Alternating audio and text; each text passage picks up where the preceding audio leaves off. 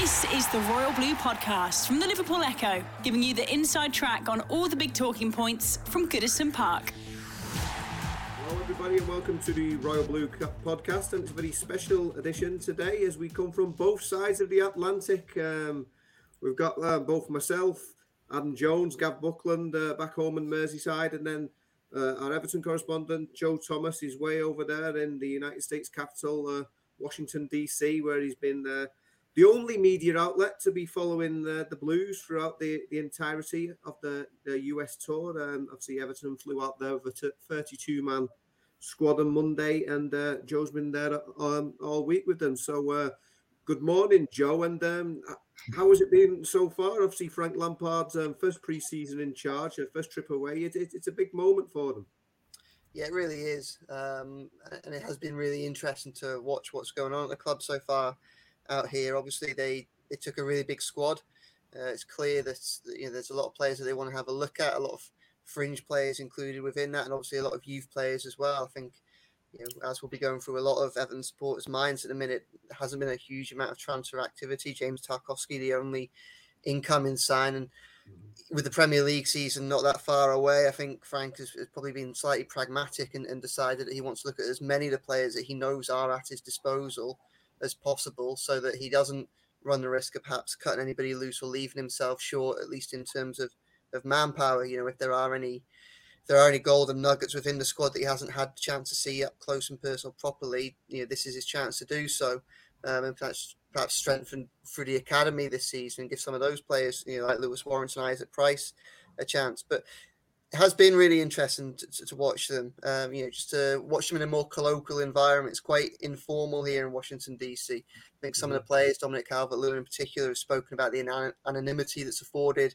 Premier League players when they come over here. And at the moment, they're a bit out of the way. Obviously, they're in the capital, they're in the business centre, basically. I think when they get to Baltimore over the weekend, and perhaps when they get around the match in Minnesota, they'll have a lot more focus on them. But at the moment, it's kind of giving them a chance to relax, take a step away from the limelight, and perhaps maybe have like an informal environment to get to know each other. But one thing that is clear is that despite the heat over here, despite how early it is in pre-season, Lampard and the coaches are working them really, really hard. So I think there's a real sense that this is an opportunity to learn a lot about the squad, to prepare, to make good strides preparing for next season, and I think that's what they're trying to do. Yeah. Adam, obviously Joe mentioned there's 32-man squad out there, a big party that Frank's brought along. But it's interesting, of course, he said he wanted people to be included in that group, and that includes the likes of Alan, who had been out injured, Andros Townsend continuing his rehabilitation, and of course Captain Seamus Coleman, who's been revealed as actually touch and go for the start of the season. I mean, the manager's alluded to it himself, could be a big opportunity for Nathan Patterson, and I suppose there's a lot of people who be sort of wanting to catch the manager's eye these coming weeks. 100%. There'll be a lot of players who will be having their eyes on this sort of opportunity. You'd feel, the likes of Nathan Patterson, of course. He is Everton's right back now that Seamus Coleman is suffering with this injury. He was very unfortunate to miss his chance that was going to come for that West Ham game towards the end of last season. So it's going to be very interesting to see how he grabs this potential opportunity with both hands over the course of the summer, because this is a real chance for him to stake a real claim when Seamus Coleman can't really have an answer to it, essentially. So it'll be very interesting to see how he steps up to that mantle. Somebody else who it keeps just cropping into my mind is Jean-Philippe Gbamin as well. It's going to be a very interesting summer, you'd feel, for him. He's been quite prominent in all the training videos throughout the end of last season. He during his loan with CSKA Moscow, he got a lot of playing time there, which I think was probably the thing that was holding him back most. He just couldn't get the minutes to be able to prove his fitness and actually be at his full strength, essentially. So it's going to be very interesting to see how fit he's returned to the club. How he might perform in these sort of pre-season games, how he might catch the manager's eye as well, or whether the club's hierarchy will think that this is the right time to sell him on, and maybe he'll be catching the eye of other clubs throughout this summer period. We're not quite sure as of yet. And then obviously it's a big chance for those sort of young players who've gone out with the squads. Lewis Warrington similarly coming back after a really interesting loan period of his own. So it's going to be very interesting to see how he can potentially step up. Stanley Mills is one that I'm very interested to see a bit of with the first team. He's been really very good for the under-23s for a little while now. He's a very versatile player, so I'd be quite interested to see where Frank Lampard actually sees him as a player, whether he sees him on the wing or more in the centre. That's sort of yet to be seen.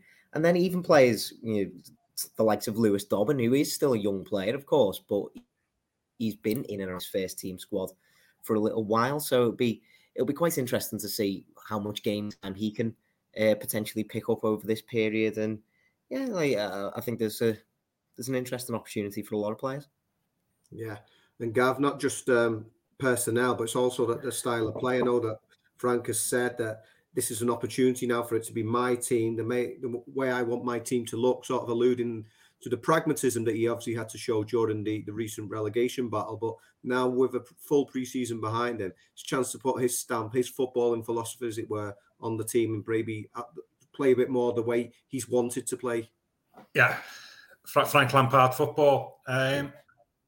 We said at the start when he was appointed in January that it was effectively two jobs, wasn't it? Didn't have to be a genius to work that one out, keeping us up and then assuming that was achieved, taking us forward. And the two things didn't necessarily mean necessarily the same thing in terms of how the team was set up. So we obviously set up one way at the end of last season that got a certain style that got us results, but that is not sustainable over the season for many different reasons. So I'll be interested to see what Frank Lampard football for Everton looks like. Mm-hmm. And as Adam just alluded to there, that within that there's plenty of opportunities for people to make the name for themselves. And I think also as well is he's a manager who sort of bases some of his judgments on how well people train. Last season he said a few times, didn't he? Oh, he's been training well this week and all that type of stuff. I know that's can be usual guff from managers, but I think in Frank's case, he obviously believes in it. So it'll be interesting to see how we set up, and then that will be determined by the personnel that they've got. Within that at the moment is where I'll be interested to see is what they do with no Richarlison. Yeah, of course. Is how they hopefully between now and the start of the season that might be addressed via the transfer market. But I was just wondering what his initial thoughts about how the setup of the team will be. Will you have 4-3-3 or 4-4-2, or how you do that? How you fit Iwobi into a role that's not necessarily the role that you played at the end of the last campaign. That's another one for me as well. And also how we set up in the middle of the defence if we got Tarkowski in. How that works. So those are the two or three things I'm looking at from this tour to see how that's addressed.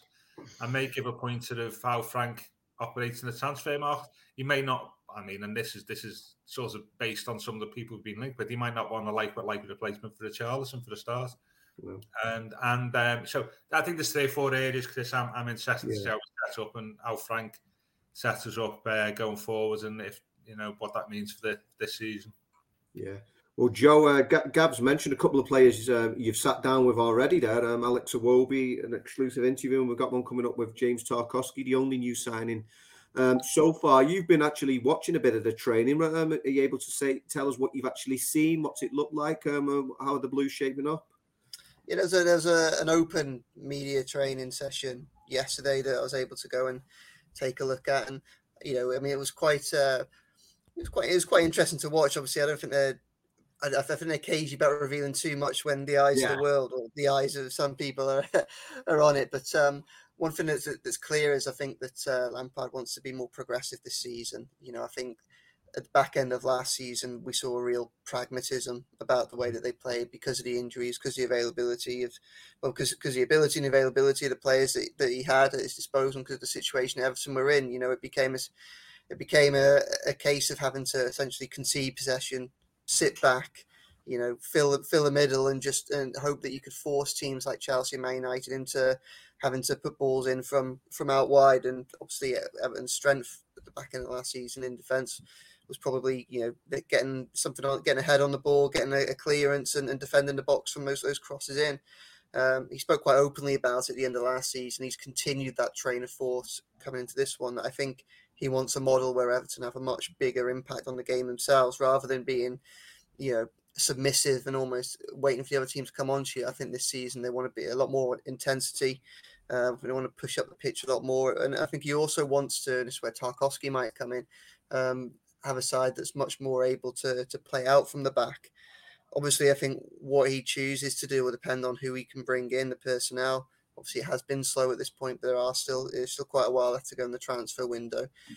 One thing that's clear at the minute is Everton's strength is probably at the back. If you look at, obviously, Jordan Pickford got England's number one in goal. James Tarkowski is a great signing. Mykolenko impressed at the back end of last season. Nathan Patterson could be like a new signing this season. I know that's a cliche, but obviously he didn't play in the Premier League last year after his arrival and then his injury.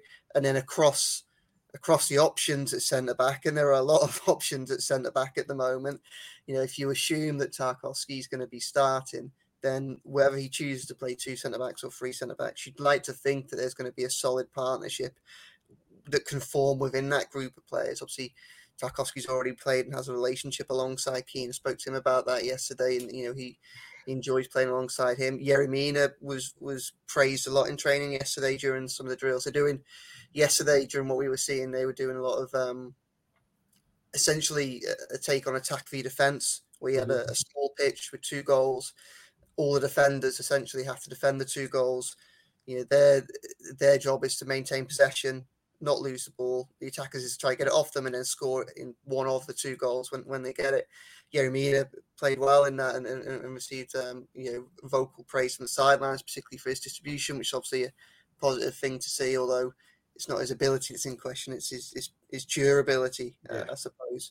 They're working a lot, and I found this quite interesting speaking to some of the fitness staff and the coaching staff, that traditionally there's a kind of thought process that when you come back from pre-season that you work on a lot of the technical stuff first, and then you get into the football elements, playing with the ball and getting fitter through that. Whereas what Everton are trying to do at the moment is almost fitness through football. I think, one, in this environment, it's a bit more colloquial, a bit more informal, but they actually think it kind of helps aid that resilience and build strength quicker going into the new season. So it's clear that there's a lot of thought process going around tactics, around how Frank and his team want to set up going into next season. I think whatever their ambitions are, would be naive to think that they might not be influenced by what does happen over the coming weeks and who we can get in and not. There are obvious issues in there are gaps to fill. How do you replace Richarlison? Do you go like for like, or do you try a different formation? And how do you best support Dominic Calvert-Lewin, who really looked good in training yesterday? And again, I see a very small snapshot of an informal process, but again, I was speaking to some of the fitness staff, and they said that Calvert-Lewin was perhaps a player that impressed them the most with the condition that he'd come back in, and he looked really sharp. It's a really big year for him. It's a really big 4 months for him. He had that injury last season. Obviously, he finished on a high with a goal against Crystal Palace, but he's probably got a bit of a point now, and he's got a World Cup squad that he wants to get into. Yeah. I mean, you mentioned about Dominic Calvert-Lewin. Adam, another one, is surely going to have a big part to play now. Well, Frank Lampard was adamant about this week. Was Anthony Gordon. There's been interest from elsewhere. Tottenham Hotspur, Newcastle United. Bids of varying degrees, supposedly, for Everton's homegrown hero. I mean, the manager was fairly adamant, wasn't he? He said he's going nowhere, and he provides that link with the crowd. It seems that he expects big things of Anthony. Been handed a number 10 shirt, but now says he needs to go and prove that, show why he's been given that illustrious jersey, as it were. 100%. And I think the thing that impresses me most about Gordon is that he's never shied away from that desire either. Like he's done another interview today where the club kind of asked him what do you expect from your 22-23 season, and he was quick to say more goals and assists. That's what he knows he needs to bring to his game, and that's something that he's always had the desire to do. And I think, as I say, that's what impresses me most about him, because, you know, he's not just somebody who, you know, is clearly a very talented footballer, works hard for the team, has this connection with the fans, but he's also seemingly got his head screwed on for me. You know, he's very analytical of himself. I don't think he's overly critical of himself, if that makes sense. Like he can take himself at face value in that sort of respect, and he can say, okay, well, this is a part of my game which I will need to improve. And he's got the desire to be, like he said, he doesn't want to be a good player, he wants to be a top player. And I think that, you know, that to have a player with that sort of ambition, somebody who's the best prospect that Everton's academy has produced in, you know, probably a generation, really, to have somebody like that at the club, it makes complete sense why the club would be so steadfast in saying, no, he's not for sale. It makes sense why Frank Lampard would have so much faith in him, not just throughout this summer, but, you know, throughout his time as manager. Really, he's given Gordon so many chances. He's given him so much praise and accolades, which is really, really promising to see. So, you know, it's all just knitting together right now, and I think it would have been an absolute disaster, I think, if Everton had have entertained the idea of selling him in any sort of capacity. So I think this is the right move for everybody involved. I think that, especially for Everton fans, this is a welcome bit of good news at the minute, to have, you know, Anthony Gordon essentially tied down.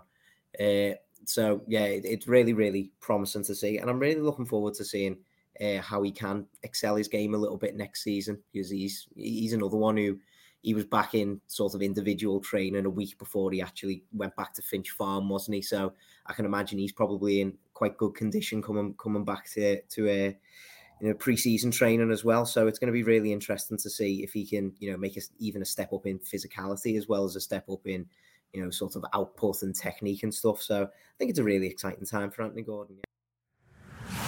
The Royal Blue Podcast from the Liverpool Echo.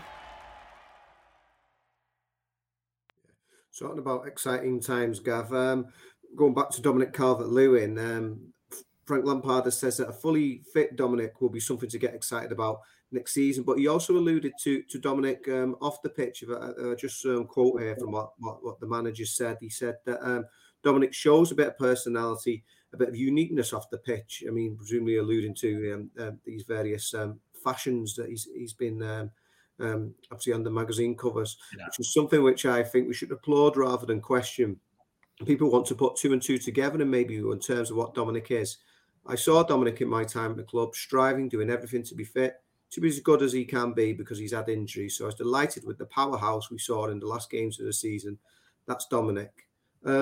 Quite strong stuff again from the manager, but it's especially with Richarlison going, it is imperative that he does get back to that goal scoring form, the sort of form he showed the season before last. Yeah, just before we start, I was slightly worried when Joe was saying about training for the media over there, just that division show of you dribbling in and out of cones and sort of doing 10 by 50 yard sprints at 8 o'clock in the morning. You know? I tell you what, if you're impressed, Frank, Joe, you may be in the team for the weekend, you know. Yeah, I mean, he's obliged to say that, Frank, and I've not got a problem what Dominic does. I mean, off the pitch, as long as, you know, it's an old cliche, as long as he does it on it, you know, and I fully understand where Frank's coming from there. And at a time when we and this is another old cliche, isn't it? At a time when we criticise footballers for being bland and putting out the old sound bites and having agent influenced conversations and all that type of stuff. Somebody who is a little bit of original who sort of doesn't necessarily follow the usual path. I've got a lot of time for that, to be honest with you. I think, and it doesn't. It not only doesn't do Dominic any harm, doesn't do Everton any harm, by the way. Yeah. As a result, and so I've not got a problem with that. But it's as I say, I've not got a problem about it. I'm not really bothered about it at the same time. I'm only bothered about what Dominic does on the pitch. Yeah. And Dominic's had a bit of a. I mean, we spoke about Dele Alli being at a crossroads of his career last week or a couple of weeks ago. Dominic is at a crossroads of his career now. He's no longer a promising striker, is he anymore? Is he 25 now? Yeah, I think so. Yeah. he's 25, so he's now entering his what should be his, peak 3 or 4 years of his career, and he has to, stay fit on and off the pitch, but also I'm still going back to that. I know there was other factors last season, but Dominic's problems as a goal scorer go way beyond last season. They go back really to Christmas 2020, and his entire Everton career is built on 2 periods of goal scoring. First, when Carlo came in, that Christmas after Duncan Ferguson scored a couple against Chelsea, he had a good run then for till lockdown. And then he come back out of lockdown in the September and had a great run, didn't he? He was at 10 or 12 goals games, 10 or 12 goals. But since after the Christmas, it dried up for him. Yeah. And so it's not just necessarily a period of time last season that he didn't do himself justice or didn't look at that. It goes back 12 months before then. So it's a longer term thing with Dominic, and though he's at 25, to me he's a central striker, work in progress. Said before, it's not enough to score goals. You've got to work hard off the ball. You've got to be creative. You've got to be a team player, be a link man within the team, and all that stuff needs development for me. And he needs to do that for a start and show. And this is where good coaching comes into it. But also as well, he needs to create his own goal, his own goal scoring opportunities. We've spoken about that many times before. Yeah. And the third thing with Dominic, which is sort of outside of his control a little bit, is we've got to get the service to him. Lost Richarlison. I'd spoke about you. Hopefully Anthony Gordon, if he's a bit more creative, will help. But that's also the challenge for Dominic. So it's a big season for him. Hopefully he's fit, fired, and focused, and he can. Try saying that quickly, by the way. He can kick on and show his form of 2 years ago. But to me, it's going to be a challenge for him, and it's a big campaign for him because we need his goals. We're losing 10, 12 goals a season with Richarlison. We've got to make that up somewhere, haven't we? Yeah, and, we need Dominic 15 to 20 would be my target for him easy next season.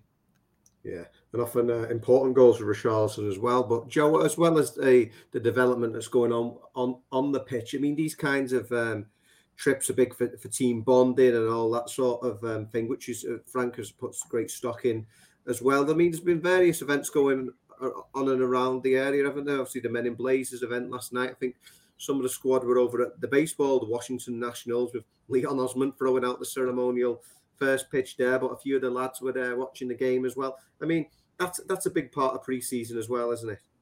Yeah, absolutely. As much as it's important to get the fitness in the bag and to work on tactics and have a look at the players. Obviously, some of those players forming relationships with each other and having a positive spirit and getting the mood right in the camp is also hugely important in terms of laying the foundation for the next season. I think, obviously the back end of last season was so intense, so highly pressurized that you can understand or you can imagine that a lot of those players, just like us as fans and reporters, would have been desperate for a break come the back end of May and June. And I'm sure that's helped.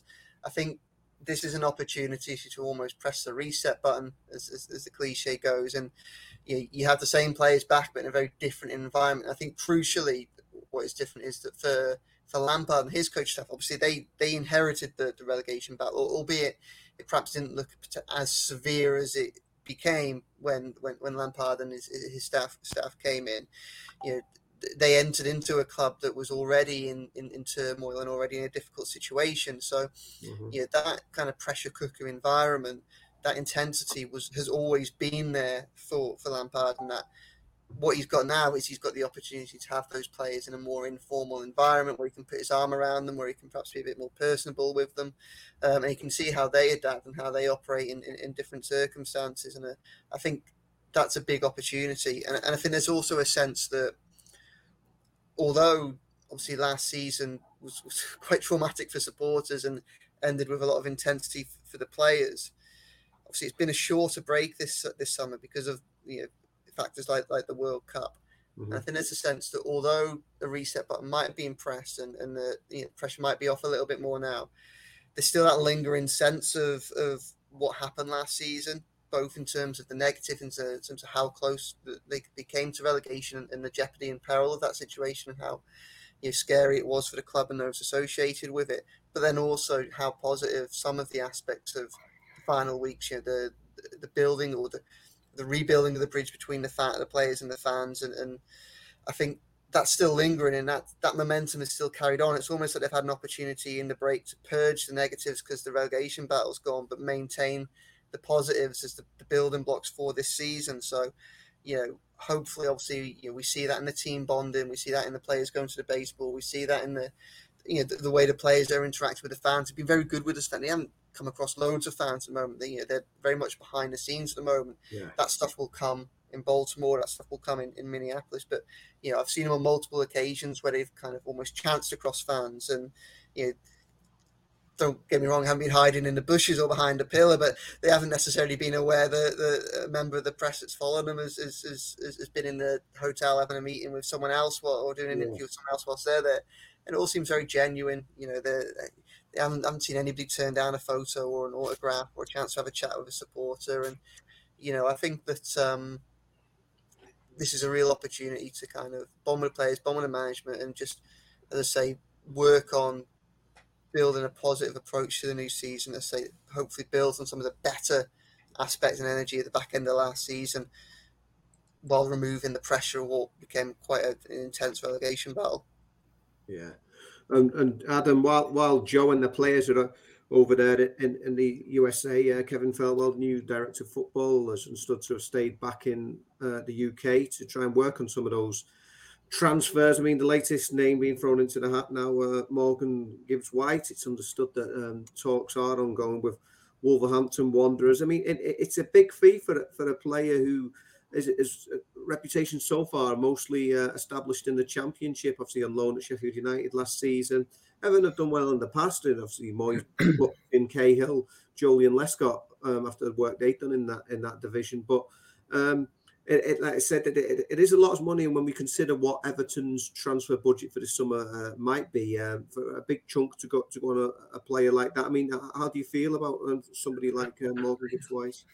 Very interesting, isn't it? I think it would all seemingly depend on how the deal was structured. You'd probably think that if there was going to be some sort of deal struck, that Wolves would want a significant amount of it paid up front, whereas Everton probably would want to steer clear of that as much as they possibly can in their current financial situation. So it is very interesting, and as you say, if Everton were to pursue this, you would imagine that it will be a significant chunk of their transfer budget as it stands going on a player like Morgan Gibbs-White. From everything that I hear about him, though, he's an absolute top talent. There's a lot of people who watched a lot of Championship football last season who think he was one of the best players in that division last year, which is, I think it's something that we've said for a few years now. The Championship is a division that Everton just have kind of avoided in terms of their transfer strategy, weirdly, over the last couple of seasons. And I think there are some good deals to be had if you go after a talent that's proven themselves in the Championship. Now, Morgan Gibbs-White seems to me like a type of player who it's very low risk that he'd cut it in the Premier League as well. I think he's ready-made to be a sort of Premier League player. From all the, I've not watched them loads, but from all the bits that I've seen of him, he looks like a quality Premier League player to me. You've got to question why he's not getting into the Wolves team. Maybe it's just competition in the side or something like that. So that's maybe something that Everton should be looking at. But it's a player that Kevin Thelwell's going to know very well, isn't it, from his time at Wolves? Gareth Prosser is probably going to know him very well as well from his time with the club too. And he might well have helped bring him through the academy during his time in the club. So if it's a player that these members of Everton's recruitment team know very well, then I wouldn't have a problem with Everton pursuing it, to be honest. He seems to me like a very versatile player as well, can play out wide, Looks like his best position's more central, like an attacking midfield sort of second striker sort of role, which I wouldn't be opposed to. It really depends. We were discussing this when we were talking about centre backs a little bit earlier. It depends what formation that Frank Lampard's going to play. Of course, will he go with a sort of two up front, maybe with Calvert-Lewin and then Gibbs-White playing off him a little bit? I mean, that's something to be thinking about a long time in the future, I suppose. But I'm not too worried about if Everton were to pursue this deal for Gibbs-White. Personally, I think it is a lot of money, and depending on how the deal is structured, it could end up being a much better deal for Wolves than it would be for Everton right now. But I think if Everton were to pursue this, they'd be getting a quality player in return, and sometimes you just have to pay big money to get these sort of quality players. He's still young as well. I think he's still got a lot of room to improve. Despite the fact that Everton will be paying a significant amount of money, I still think he'd have sell-on value regardless of what happens during his time at Everton. So, this seems to me like a smarter sort of deal that Everton should be pursuing. So it'd be very interesting, I think, to see if Everton go down this route, because you'd imagine that would be the sort of de facto Richarlison replacement. He's not like for like sort of replacement, but he's essentially coming into that area of the squad, you would imagine. So yeah, it'll be very interesting to see if Everton pursue this any further. The Royal Blue Podcast from the Liverpool Echo. Yeah, I mean, Gav, given that see they've raked in the money for Richarlison, it doesn't necessarily mean that's all going to be invested back in the squad. I mean, that's a simplification, but realistically, I mean, how many new faces do you want to be seeing coming in there? I mean, Lampard has spoken about the need for a central defender and a central midfielder. He's got the centre back there in Tarkowski. Obviously, the midfield still needs addressing then, and obviously you've got to replace Richarlison. I mean, would you be happy with those kind of numbers, or do you think they realistically need more? If you had a blank sheet of paper and a blank checkbook, more importantly. I mean, I think it's quite obvious. I mean, I'm not saying anything new here, am I? That a replacement for Richarlison, but not necessarily in the same role. An attacking midfielder, who can score goals. I know we've just spoken about one. We've got we've still got, notwithstanding what Ad was saying about Gbamin, we've got no natural number 6. Who'll show for the ball, who'll control the play, who'll play on the half term, like Delph. We still haven't got one like that. So there's 3 for the start, I would say.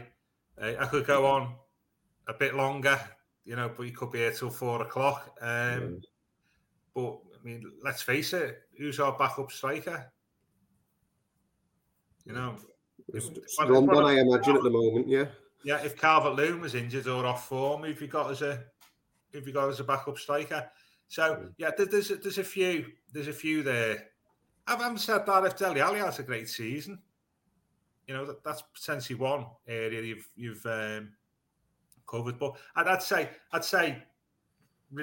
Richarlison replacement, attacker midfielder, number 6 are the three key ones for me.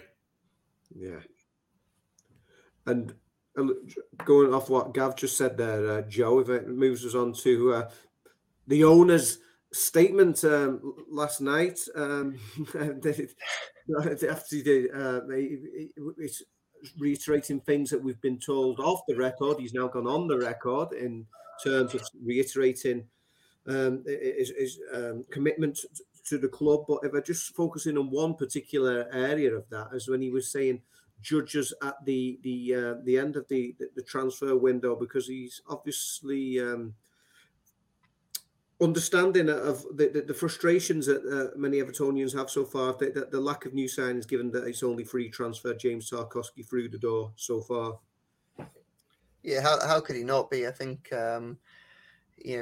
however close or however far away he might be to the thoughts of the fan base, I think it's pretty obvious to everybody that transfers is where a lot of the supporters' interests currently lie. You know, how it's clear that Everton do need to strengthen ahead of the new season. And at the moment, the activity is so far been limited with just Tarkowski coming in, but obviously, balanced out by Richarlison going. I think it's a fair point. Transfer windows are very fluid things, and they're not something that one club can necessarily take control of unless it has a huge checkbook or a big dearth of players that that it can sell for huge amounts of money. We know that Everton have to be savvy in this window, and that might not necessarily be because money isn't there, but it's obviously whether the money that is there, how can they spend it and operate within the profit and sustainability rules. I mean, a lot said of Everton's history in the transfer market, often leaving deals late, and obviously that does handicap someone like Frank Lampard because it gives him less of an opportunity to work with those players in advance of the new season. But that is also just the kind of realities of where we are.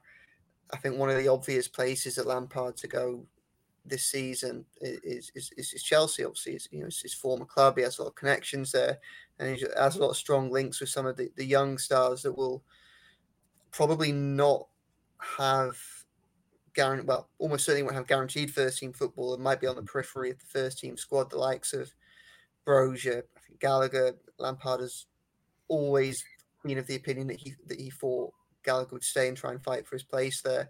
So I'm not sure how seriously he's ever viewed, how realistic he's ever viewed the chance of getting him over there. You have Levi Colwill, you could potentially argue Billy Gilmore, who like Brozier, Lampard gave his first team debut to. But we think Everton has been a club in turmoil, a club that has been a roller coaster ever since. It's a roller coaster of a season, and then stopped kicking a football around, thought might have a break, and then this summer it's just been chaos non-stop. Obviously, it's been similar at Chelsea. Chelsea have had a lot of uncertainty, a lot of players in and out. And I think there has to be an acceptance that in order for Everton to be savvy and to operate sensibly, obviously you have to try and get the early free deals that they did with Tarkowski. They moved well on him. But there has to be an acceptance that you're probably also at the mercy of other clubs in their activity as well. And Chelsea being one of those. Tuchel is still assessing that squad. So if anybody is going to become available, whether for sale or for loan, it's probably only going to emerge in the next few weeks. The same is going on for, all over the place. Obviously, you talk about the drawn out negotiations between Barcelona and Manchester United for De Jong or something, or apparently Barcelona and Leeds for Rafinha. There are clearly a lot of potential deals that might be just about to happen, and they'll set off a big domino effect. And I think the reality is that Everton, where they are at the moment, is they're going to have to be picking up some of the loose ends from that fallout. When there's one big move and it starts a chain reaction, Falwell and Lampard need to be there to say, well, how can we exploit this situation? Who is now the player that is no longer wanted at the club, or who's the player that might be able to add something to Everton that perhaps now feels unsettled, or that he's not going to be given the chances that he wanted to, and might be available on loan. So I think in terms of that aspect of the statement, waiting for the end of the transfer window for the club to be judged upon, I think that is fair enough. I think that is fair enough. We know that Falwell is working hard to try and bring players in. They wanted to bring another new player in before the US tour. Obviously, that hasn't happened. I think, again, you look at what Moshiri says, and one thing you don't want him to do, because obviously this has been a factor of Moshiri's tenure, is the last thing that we want is for Everton to panic now, go out, spend whatever money they have the ability to spend for the sake of it. So they're kind of damned if they do, damned if they don't at the moment. With nobody, or with only Tarkowski having come in so far, people are understandably sat there thinking, season's only a couple of weeks away. Desperately need to strengthen what's going on. I'm worried here. But on the flip side, what they can't do is they can't afford to squander any money, squander any resources, to take unnecessary risks in the transfer market. Hopefully what we're seeing Everton taking a step back for once, looking at the market, thinking how we can exploit it, and a sensible transfer strategy that will become clear as the window unfolds and that we'll reap the benefits of in the season. That's hopefully what we're seeing. Obviously, if Bashiri's put that statement out yesterday and this weekend, they go and spend 30 million across 3 different players, and we're all sat there thinking, where's this come from? Then I think the alarm bells might start ringing. But I think judging at the end of the window is certainly a fair enough approach to this. I think that's reasonable for Moshiri to ask that of the supporters. Yeah, and Adam, I mean, I'm sure it was no accident that Mr. Moshiri's statement came after it was known that the 27 campaign were about to release at 9 a.m. an open letter to him, which they subsequently still did. And I mean, you covered that this morning. They said they felt their points were still valid. I mean, what do you just make of the whole situation about both what Mr. Moshiri's done and obviously what the 27 campaign are looking for? It's very interesting, isn't it? I think in a lot of respects, this is the 27 campaign, from what I can remember when it was brought in, was very much centered around communication and a lack thereof, as they described it, from people such as Farhad Moshiri. This is now Moshiri's second open letter since the end of the season. Now, his first one didn't come as quickly as it should have done, of course. But, for the owner to address the supporters like this twice in, a 6-7 week period after the end of the season, maybe a tiny bit more. To be honest, I think this is the start of something a little bit different. In my opinion, I think this is at least the start of a road towards improvement, because he is coming out and addressing the fans, and albeit he's not doing it quickly enough. Obviously we have had this sort of week or two period with of essentially confusion between what's going on between the club and this consortium that we're planning to take over and stuff like that. We have had a lot of confusion, a lot of back and forth over that. So maybe it would have been nicer to have a little bit more clarity on that a little bit quicker. But I find it hard to really have a go at Farhad Moshiri for communication when he is actually coming out and communicating now. It's not as if he's texting Jim White anymore or anything like that. He's coming out on official club channels. He's addressing the fans directly.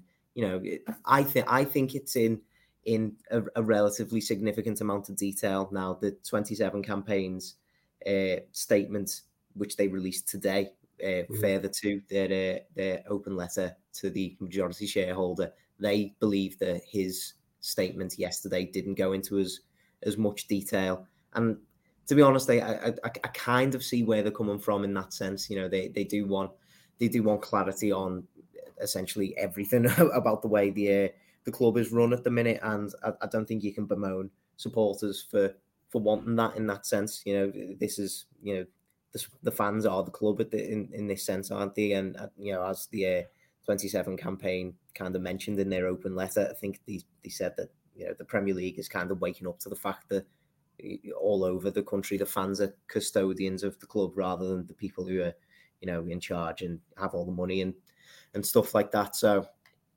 I feel like the reality lies somewhere in the middle of both camps, to be honest. Like in this particular scenario, I think it's a little bit harsh, in my opinion, to still have a go at Moshiri, especially for communication, when you can see he is doing something different now. He is seemingly trying, in my opinion, to be a little bit more open, and he's addressing fans in what I think is the right manner, doing it through official club channels. Whether people want it, to be a video live stream or whatever, it's just not going to happen, is it? He's not going to do anything like that. I think releasing statements like this, maybe if this became a sort of monthly thing at the minute, while the club is still in this sort of limbo, that might be something worthwhile, and perhaps that's something he's going to take on board, and he is going to address the fans more often. I do hope that does happen in the future, but I do think this is the sign of some sort of positive progression at its base level at the very least. So I'm content with it at the minute, but let's see how that develops in the future. Yeah, I mean, Gavin, Adam uses the phrase limbo there, but Mr. Moshiri was quite adamant there. He said there's no for sale sign above the door. I mean, I suppose in the literal sense, he is correct on that score. But did it reassure you? Because Evertonian's been on this great roller coaster ride on the pitch, unfortunately, in recent months. Very close to a first relegation in 71 years. Still a lowest equivalent points total joint in the club's history. And then there's this idea that Mr. Moshiri's selling up. We have all of that. And then all that suddenly came to an abrupt halt at this beginning of this month. He was saying that his sources were saying that the deal was dead, and the consortium was saying they were still the only show in town. I mean, does it draw a line under it as far as you're concerned? Because, I mean, there were still so many questions to be answered. I don't think drawing a line, Chris. I mean, I haven't got a for sale sign outside my house at the moment. Somebody come knocking on my door and offering me 200 grand more than the asking price, I'd probably snap their hand off, to be honest with you. It's the way it is at the moment. If they ask me 10 grand above the asking price, I'd probably take it off them. So, yeah, I mean, not being for sale and not being open to offers if somebody wants to buy the club are two completely different things, aren't they? Yeah. And, I mean, I think it was interesting on that point about what was not said. In it, bear in mind, like the stories that there's been people have an exclusivity deals and maybe other parties being interested. Well, how we got from that to the club is not for sale. That means to me, I think possibly if the right offer comes in, he would sell. The problem with that, and I'm just speculating here, and I'm not the only one to do that, is whether he sort of put the feelers out that he wants to sell, but what's come back is not the value that he wants for the club. Mm-hmm.